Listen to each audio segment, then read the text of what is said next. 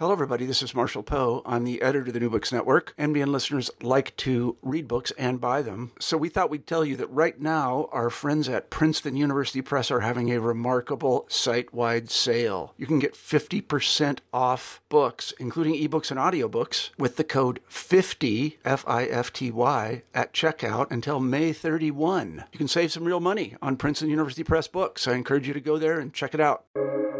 Welcome to the New Books Network. Hello, I'm Natalia Shpilova-Said. I'm a host of New Books in Eastern European Studies, a podcast channel on the New Book Network. I'm delighted to speak today with Marko Puleri, author of Ukrainian, Russophone, Other Russian, Hybrid Identities and Narratives in Post-Soviet Culture and Politics, published in 2020.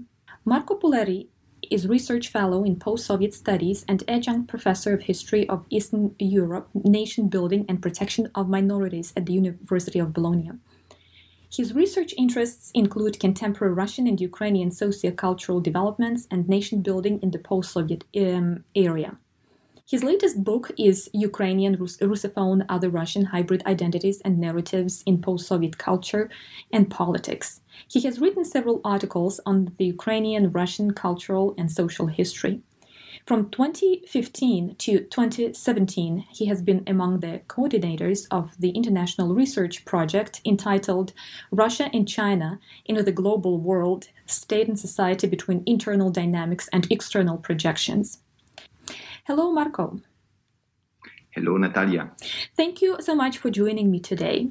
And I am really looking forward to the discussion of your book. The topic that you cover in your recent book is complex and multi-layered. And I think the title of the book shows this as well. Ukrainian, Russophone, Other Russian, Hybrid Identities and Narratives in Post-Soviet and Culture and Politics. So there are a lot of aspects to consider, and there are a lot of histories involved in the issues that you include in this publication. The language question, which doesn't seem to leave Ukraine anytime soon. The identity question, which still in many cases in Ukraine is closely associated with what language one speaks. Soviet and post-Soviet cultural and political conditions, which heavily influenced the first decades of independent Ukraine, which still seem to define it and at least produce some influences today. So in a word, it's a real challenge to consider all these aspects in a coherent way, as they create entanglements that are rather difficult to unravel. How did you situate yourself in these entangled clusters of historical and cultural narratives? Okay. First of all, I would like to thank you for your interest in my research, Natalia. I'm very glad to be here today and to discuss today with you about my research. I believe that my book is quite open to different readings and perspectives. That it comes especially from my background in Russian and Ukrainian studies, and so mainly in literature studies. That then brought me also to get interested in global political dynamics in Ukraine and in the broader post-Soviet region. I believe that the very title of the book is quite telling. So, as you said, Ukrainian, Russophone, Other Russian. So I tried this way to pose a different research question than the one that maybe was already posed in other studies, in other books published throughout the latest years. If we just think about the whole research that was produced in the US, in Canada, in Europe, about the developments in post-Maidan Ukraine, also in a kind of a long-term perspective about what happened in Ukraine in the post-Soviet era.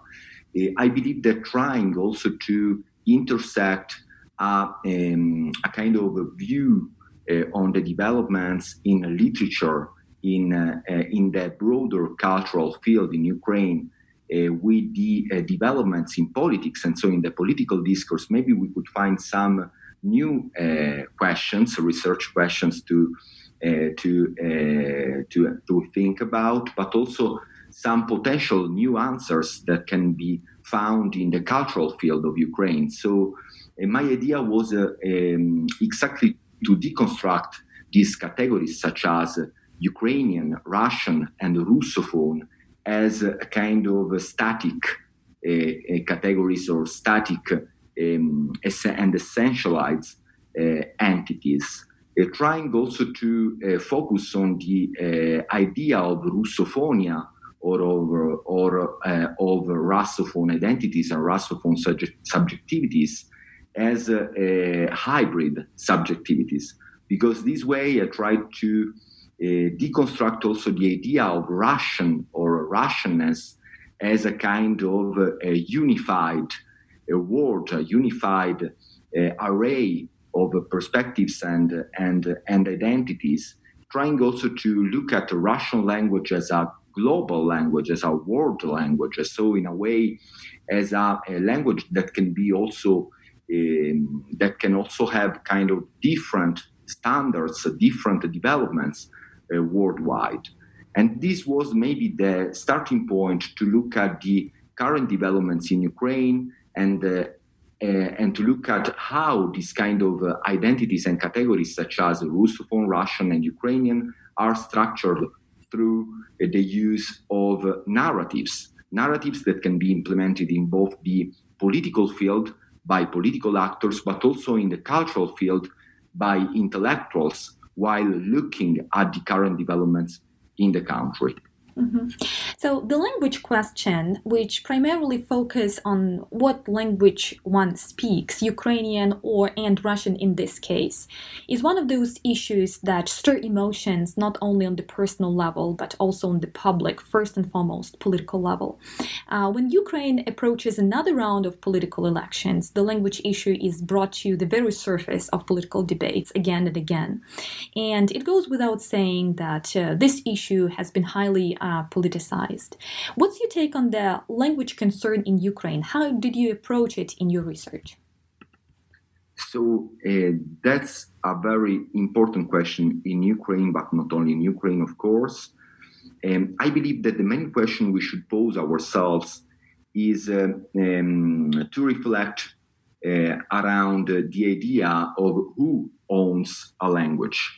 We usually think about a national language or a state language as a kind of product that is owned by the state and not by the speakers.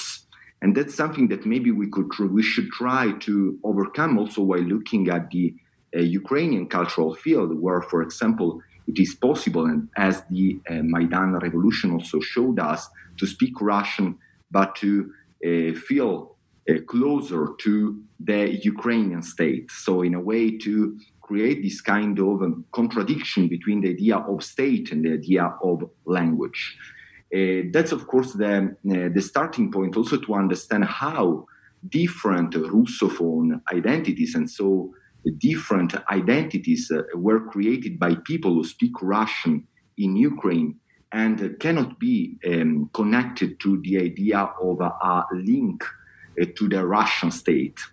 And I believe this is something very important that reveals more than a political crisis, as it was in a way discussed in the aftermath of the Maidan Revolution, the contested annexation of Crimea to Russia and the war in Donbass in the broader public debate.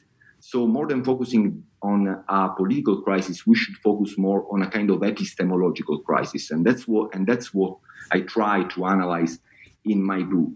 So I believe that more than discussing about the developments of the struggle, of the so-called struggle that was constructed in the Russian media, mostly between Ukrainian-speaking Ukrainians and Russian-speaking Ukrainians and Russians in the country, we should more discuss about the way in which these categories were structured in the political debate since the collapse of the Soviet Union, where we saw this wide and this large group of people that we could define as Russian speakers that were still trying to construct, to build a new identity that could go beyond these kinds of narratives that were constructed by the state.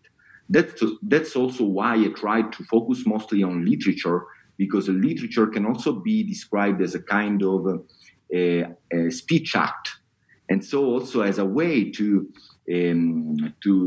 as an attempt to construct and to create a kind of self-awareness of the own identity and of the own place in the new world that was created in the aftermath of the collapse of the Soviet Union. Mm-hmm. I would like to move to that notion that you put in the title of your book, Hybrid Identities. So Ukraine is a multinational and, it's safe to say, multilingual country. And more often than not, when one speaks about bilingualism in Ukraine, it's implied that the conversation in the first place will be about Russian and Ukrainian. However, this implication leaves behind, for example, Polish and Hungarian. In your book, you identify identities that are formed in a Ukrainian-Russian language environment as hybrid.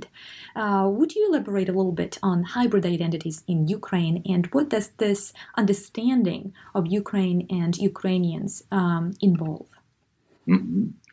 So I tried to select some concepts and some tools from post-colonial studies because I believe they could be useful also to look at the current developments in Ukraine. There was a great debate about the potential application of post-colonial studies to the post-Soviet world that started even in the 90s. And I believe that post-colonial studies can actually be helpful in post-Soviet studies when we try to grasp some concept and to take some concepts and some theories that were elaborated for the study of the third world, because they can tell us something about this kind of overlap between different languages, traditions, and the attempt to create a unifying narrative that can, in a way, bring together all the different features of the new post-Soviet national fields.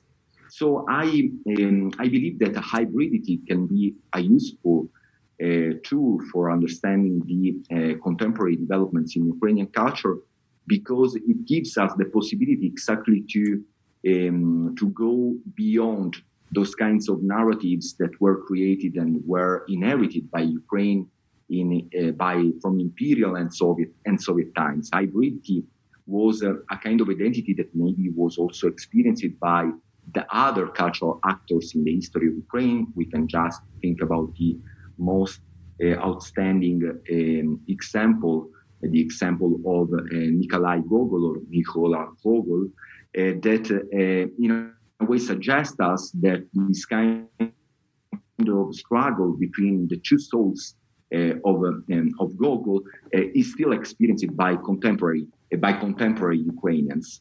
But maybe this hybridity was also in a way brought again to center stage in the aftermath of Euromaidan, where we saw a lot of Russian speakers that were there in the main square of Kiev, in the Square of Freedom, trying to defend their own rights and to fight next to Ukrainian speakers for a new idea of Ukraine. It is hybridity can also help us understand how the idea of contemporary Ukraine is still in a state of formation, because different actors are in a way joining the debate around the shape of the Ukrainian nation, the shape of the new Ukrainian affiliation to the Ukrainian state, and we see how the Maidan revolution brought exactly this question to center stage. The problem is comes again from the we could say the continuation of this refusal of hybridity as a kind of threat to the Ukrainian state that comes, of course, from the historical experience of Ukrainians that most of all experienced a kind of hybridity, we could say, as a forced situation, as a forced experience that was brought by the imperial and Soviet rule. If we just think about the bans on Ukrainian language that were issued in imperial times, or the struggle between the two cultures that was developed in Soviet times. Nowadays, we saw that even without any political support, at least in the Ukrainian state, from the Ukrainian state and Ukrainian political actors to the Russian language products, Russian language works, literary works were created by Ukrainians for Ukrainians in the Ukrainian state. These products and this kind of, we could say, cultural market was then appropriated by the Russian state as Russian. This is something that we should always take into account while thinking about the role of the contested role of Russian language and Russian culture in Ukraine, because we see that something is constantly produced in Russian in the cultural field of Ukraine, but is not institutionalized in Ukraine, but is mostly appropriated by the Russian state. And I guess this is also kind of a chance that is lost by the Ukrainian state actors while thinking about the possibility to create a kind of independent Ukrainian Russian-speaking cultural field. And maybe this is one of the main questions that I try to pose in my book while thinking about informal and formal connections between Ukrainian-speaking and Russian-speaking cultural actors that didn't have a proper platform to develop from, that could be offered and could be created by the state itself. Mm-hmm. Yeah, that's very interesting what you're describing right now. And to some extent, this kind of lack of institutionalization of literature which is written in Russian in Ukraine is connected to some extent to the contemporary events. However, we can also say that it was quite true for the 90s as well. So, the reason I'm bringing this up is that, I just share my personal memory about reading Gogol for the first time. It was a very strange feeling, I would say, because I was reading his works when I was taking a high school course in Russian literature. However, it was those Ukrainian stories that he first published. And it was a very weird sense when you are reading a Russian writer, the way he was presented to us, but you realize that you can connect with him more than, for example, with other Russian writers. And he situates you in Ukraine, and he guides you through those Ukrainian, let's say, landscapes and cultural environments. So it was quite a strange feeling, I would say. Well, today, as far as I know, Gogol is taught in both courses, world literature, and I'm not quite sure about Ukraine, and I think Ukrainian literature as well for some lower school levels, if I'm not mistaken, but I can be wrong there. So, in other words, there is this kind of gesture to somehow situate at least Gogol in two spaces, or maybe not just in two spaces, because Gogol is more than two spaces. It's always like all-encompassing scope.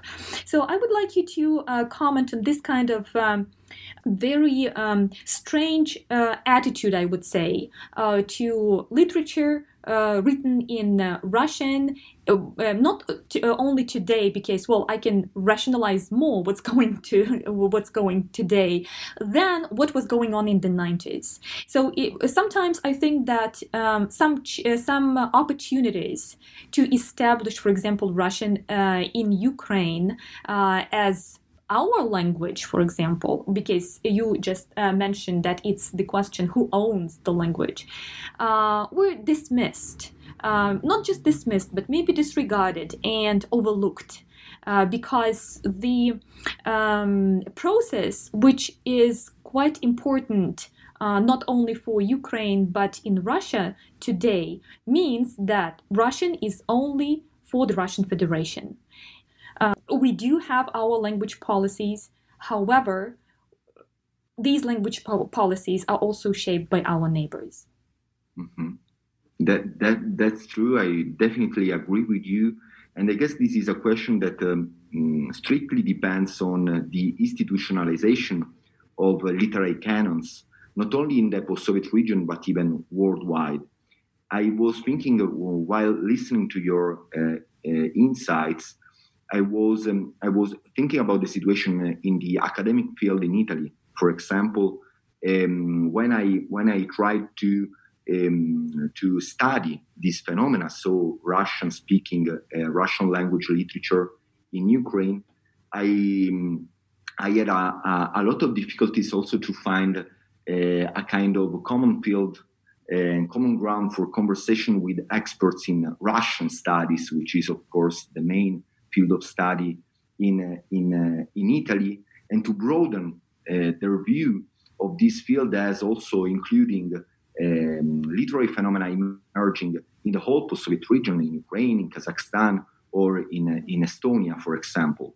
I guess this is a very important issue to be answered in both the academic field and in the public debate. I'm thinking about, and I mentioned this event in the introduction to my book while talking about Svetlana Alexievich, which in a way brought to center stage of the public debate the issue of around their identity. Because as far as we had the chance to read in the newspapers in the Russian Federation, in Ukraine, or in Belarus, we saw how different perspectives and different processes of appropriation or rejection of this author were in a way enacted and implemented. I guess this is also an issue that involves the international recognition of this phenomena as belonging to a specific national, we could say, cultural field. I am thinking about the position of Andrei Kurkov in the contemporaneity. For example, we know that Kurkov was harshly criticized in Ukraine for adopting Russian language in his works, while in the West he's the most famous author, Ukrainian author, and the most translated authors in the West, and not only in the West. And we see how this process of recognition abroad brought him to be recognized even in Ukraine itself. So that's why I believe that to discuss this kind of issue, we should always think not only about politics, but also about the different direction that can be undertaken by the the global cultural market worldwide. I had also the chance maybe to get acquainted with the Russian-speaking, Ukrainian Russian-speaking authors in the West before then getting acquainted with them in Ukraine itself. I remember my first experiences in Ukraine looking for books written by Russian-speaking authors, that this kind of cast brought me to Petrivka, so to the black market. That was the only way to find these books, because they couldn't be distributed in the internal literary market in Ukraine, or in a way it was also difficult to find them in the Ukrainian literary market. Even in the post-Maidan times, I remember also looking for some books authored by Vladimir Rafienko, older books that were previously published by Russian publishers. I could find them only in Knihatnya in Lviv, in a shelf devoted to foreign literature, or to it happened to me only once, or to Russian Rossiskomobna literatura Ukraini. So it was very, very interesting to see how even this process of canonization, we could say, of this phenomenon is still in a state of formation. Not only the idea of creating a new potential Russophone identity, Ukrainian Russophone identity, but also a connection between this process and the process concerning literature. I would like to go back to that notion of hybrid identities and to Gogol, of course, again. And in your book, if I'm not mistaken, you mentioned that he's probably one of the first literary contested figures in Ukrainian literature. Or the father of literary contested identities in Ukrainian literature. Are hybrid identities different depending on the time period when we talk about them? For example, is a hybrid identity of Gogol will differ from Kurkov's hybrid identity, or from any? Maybe you can comment a little bit on other examples that you discuss in your book. So that's of course an important question to pose. And I believe that, yes, my answer would be yes, of course. Hybrid identities and also hybridity, in order to be a kind of, we could say, effective category for analysis of these literary and political phenomena, should be defined differently according to the different historical periods that we are analyzing. I believe that contemporary hybridity is different, and for example, the contemporary hybridity of Vladimir Rafiyenko, a Russian language writer from Donetsk, is different from the hybridity experienced from another contemporary Russian language author from Kiev, such as Alexei Nikitin, and it is of course different also from the hybridity experienced by Nikolai Vasilievich Gogol. So, in a way, we should understand hybridity as a different way to approach this kind of cultural experiences and identities created by individuals in Ukraine as being in contact with different cultural, we could say, and life experiences, first of all. So everyday use of a language or everyday contact with different cultural products, we could say, and also hybridity as depending on the way these kinds of static narratives that we tried to describe at the beginning of our conversation, such as the ones describing Russianness, Ukrainianness, and Russkoязычность, so we could say the Russian-speaking identity as static identities. So hybridity is a way exactly to overcome this kind of static nature of structuring the own identity.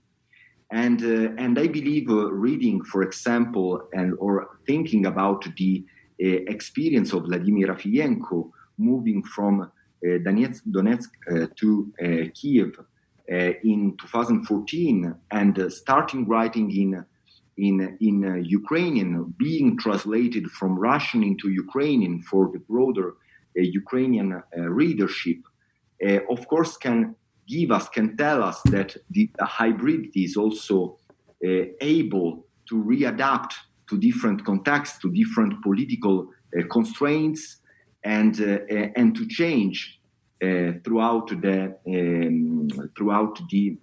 life experience of the different cultural actors that can be described under the label of hybridity. Of course, it is a tool. It is an analytical tool to describe these experiences. We could term it also differently. We could adopt also different categories to describe this kind of multiplicity of identities and of potential paths of development.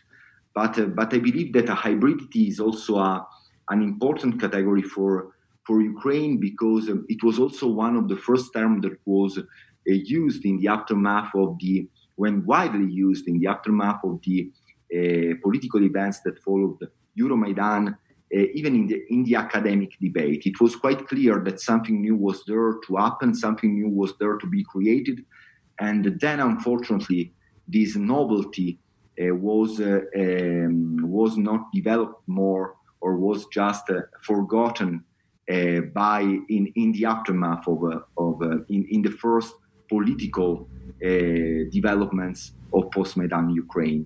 We could think about what happened under the presidency of Petro Poroshenko, what is happening now. We see that still the language debate, as structured in the post-Soviet times, is still there and can be back to a center stage of the political debate without adding anything new to this debate, but only being able to divide Ukrainians more than creating something that can unify Ukrainians. And that's something that is really disappointing to external observers, or to me as an outsider, of course, in Ukrainian affairs, because I believe that maybe the institutionalization of Ukrainian Russian could be of help in this field. Of course, there is always the kind of threat coming from the Russian state, and we can mention the infamous Russian word project, or in a way idea, that is promoted by the Russian Federation, that could reappropriate this kind of Ukrainian-Russian cultural field. But of course, I guess that political actors in Ukraine should maybe have a kind of courage to take some important positions that could bring to something new, more than bring back to something that was already experienced by, and tragically experienced by, Ukrainian throughout the post-Soviet years. Mm-hmm. So, and your expert opinion on the possibility to institutionalize hybrid identities, so to speak, through school curriculum. Do you think that it's worth considering this kind of option at the current political level, in the current political situation? That's of course a difficult question to answer. In my view, it is worth. It would be worth to think about that. Maybe the current political situation in wartime, of course, doesn't help even the contemporary political actors and political administration of Ukraine to take some important decisions for the country. And maybe when the war, we all hope, will be over, some potential decisions should be also helpful for the reconciliation process. For example, if this reconciliation process has to happen, because we all hope that this one day we will see reconciliation between East Ukraine and the Donbass, the uncontrolled territories of Donbass, and the whole Ukraine will be there to happen. But of course, we don't know what will happen next. But of course, I guess that this kind of approach to the identity issue and language issue, focusing more on civic attributes of Ukrainian identity and less to the kind of nationalizing issues, taking into account cultural issues, could be, of course, of help to Ukraine and to the future, the political future of Ukraine. Mm-hmm. And not only Ukraine, I guess that's also something that should be discussed also in other parts of the post-Soviet world, while thinking about the role of Russian speakers and Russians. So this situation is not quite unique for Ukraine, and hybrid identities. This issue is not that unique just for Ukraine. Yes, I believe so. I think so. And that's also why one of the reasons, because in the acknowledgements to my book, I wanted to mention the creation of this new platform for researchers and authors focusing on Russian language, literary, and not only literary, cultural phenomena emerging in the post-Soviet region, but also worldwide, to gather together and to discuss about this issue, and to create also a new kind of approach to this. I guess this is something that especially people in the academia, scholars, should focus more and more about, because this is the issue, I would say, in the region. Also to understand that something new was created in the last 30 years in the aftermath of the post-Soviet of the Soviet collapse, and we should analyze exactly how these social developments in the country, and of course Russian language identities or Russian language narratives are among the most important social developments in the region, and how these phenomena should be primarily under our focus while looking at these countries. You just mentioned that Ukraine gained its independence almost 30 years ago, but still we have this ongoing issue with the language. Why? I guess this is of course it is difficult to explain. I always try to explain it, for example, to my students or to just friends who are not in Ukrainian studies or Russian studies. I guess this is of course the product of the political debate that emerged in the aftermath of Ukrainian independence in 1991, and also the way the political field in Ukraine was structured exactly around this issue, around the language issue, and so it is difficult to think about the political future of Ukraine without thinking about the role that can be played by the state language. It is, of course, a product of the way the political debate was structured in the 19th century and in the 20th century. So, where the political debate was mostly built in the literary and cultural debate, and so language was there to assume to have a primary role for understanding and for stressing the difference between the Ukrainian national identity from the Russian one, for example, but not only. Just let's think about the Ukrainian-Polish relations too. So even today, I believe we should always think about the language issue as politically structured, historically structured, and as also determined, of course, by the role and the post-imperial, we could say, a legacy of the Russian Federation and the Russian position in the regional arena, at least. And so the way this kind of aspect is exploited by political actors in the Russian Federation, also to maintain their own influence in the other countries in the post-Soviet region. It is, of course, a matter of economic power, because the potential for the creation of an independent cultural market or media sphere in Ukraine is, of course, depending from the economic potential of the country.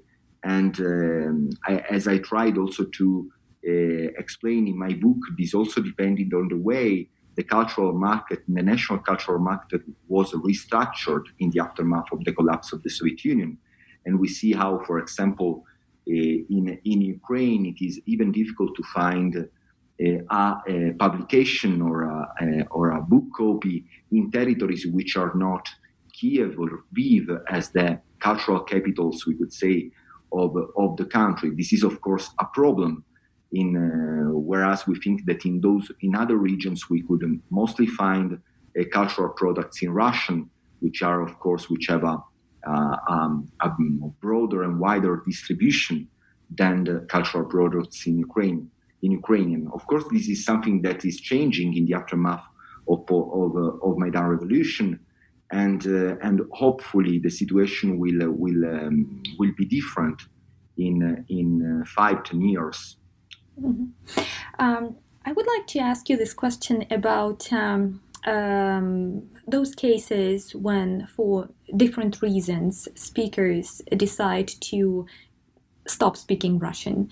And the cases like that were quite numerous after the events of 2014. And I would like to connect this episode with your previous thought about hybrid identities as some sign of identities which are in the process of formation. So is there any connection, or what does this act of dropping one of your languages, for example, may signal to you? And how it reflects, for example, the existence of hybrid identities. Does that mean that hybrid identity changes its form, or it transforms into something different, or it's just a different manifestation? I believe that this is, of course, an aspect that we should take into account, and this is something that is very telling of the way hybridity is able to change its form throughout life experience and according to the different developments in the surrounding environment, we could say, politically and culturally. I see that hybridity in the Ukrainian context is really going around the potential triadic nexus, we could say, between being Ukrainians, being Russian, and being Russophone or Ukrainophone, and the different meanings that can be applied to these categories. I see that as most of the sociological research showed us, more and more people decided to switch to Ukrainian and to speak Ukrainian, and so to stop speaking Russian. But it is not so much as expected, we could say. So most people decided to go on speaking Russian, but still maintaining and keeping an identification with the Ukrainian state. So, of course, something has changed after the Euromaidan revolution, but in another way, the complete, we could say, switching to Ukrainian and the refusal of Russian, in my view, or at least for what is happening in the Ukrainian field, is also a kind of, we could say, loss for the Ukrainian cultural arena, because a lot of writers, for example, in the cultural field, have decided not to write in Russian as far as this as the war with Russia is going on. So identifying Russian as the enemy's language. This is, in my view, we should see, of course, how this kind of approach will develop in the forthcoming years, because we should see if this approach will be maintained by these people, or if hybridity will be these writers to switch again to Russia. But of course, I guess that this also depends on the way the Ukrainian Russian-speaking cultural arena was not institutionalized, and so these people believed that it was worth switching to Ukrainian in order to show the connection with their connection with the Ukrainian state, because Russian was not able enough, or was a kind of a potential marker of their own position as enemies of the Ukrainian state. And I guess this is of course something that we should think about. I mentioned in the book an interview and some reflections offered by Iakiva, a contemporary Ukrainian Russian-speaking author from Donetsk, who moved to Kiev in the aftermath of the beginning of the war in Donbass, who identifies herself as belonging to the potential last generation of Russian-speaking poets in the country. I guess this is something quite telling, because I guess that missing this kind of room for hybridity can also be a kind of loss for the multiplicity and heterogeneity of the Ukrainian cultural scene. Mm-hmm. Yeah, and in your book, you also mentioned another aspect when you talk about why some writers decided to stop writing in Russian, and one of those aspects is connected with how they are read and how they are understood in Russia, for example, because the writers from Ukraine who write in Russian are considered as writers from the periphery or provincial writers, and to some extent it can be a factor why some writers decided to stop focusing on producing some material in Russian, and but again they have to find their space, so to speak, their room in Ukraine, and there are other processes which are taking place in Ukraine which are not quite favorable for those writers to keep writing in Russian. So I guess my comment is about, again, this two-way interaction between not only Ukraine and Russia, but between any other state where Russian is spoken, that it is always perceived through the rhetoric of the Russian Federation that emphasizes the fact that Russian is first and foremost the language of the Russian Federation, and in any other area it will be seen as a lower level, probably in terms of how that language is spoken, and it causes some stigma, and it causes some critical remarks which are probably not very flattering, I'll put it this way. However, as you do mention in your book, there are a lot of writers who were born in Ukraine and who started writing in Russian, and they were quite successful in Russia. They received awards, and their works were published by prestigious venues. I guess this is, of course, one of the most interesting points, and it also depends on the way the individual writer approaches this kind of issue. I had the chance, for example, and there are a lot of studies about the situation in Latvia, where Russian-speaking media, we can just think about Medusa as one of the most famous Russian-speaking media, but especially Russian-speaking cultural actors as the literary group Orbita can show us, create and work exactly on this kind of interaction between Latvian and Russian, for example, so translating their own works in both languages, and so creating also some new processes going on and developing in different languages.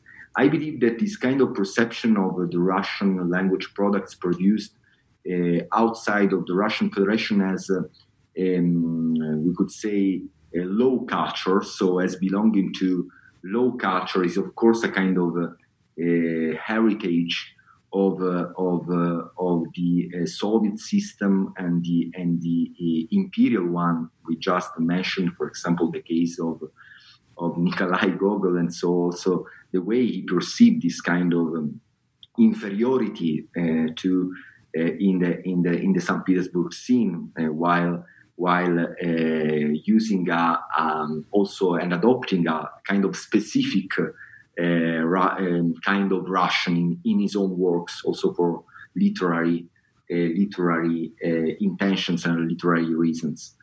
I see that throughout these 30 years, I would say there is more awareness about the possibility to use Russian differently, at least from below.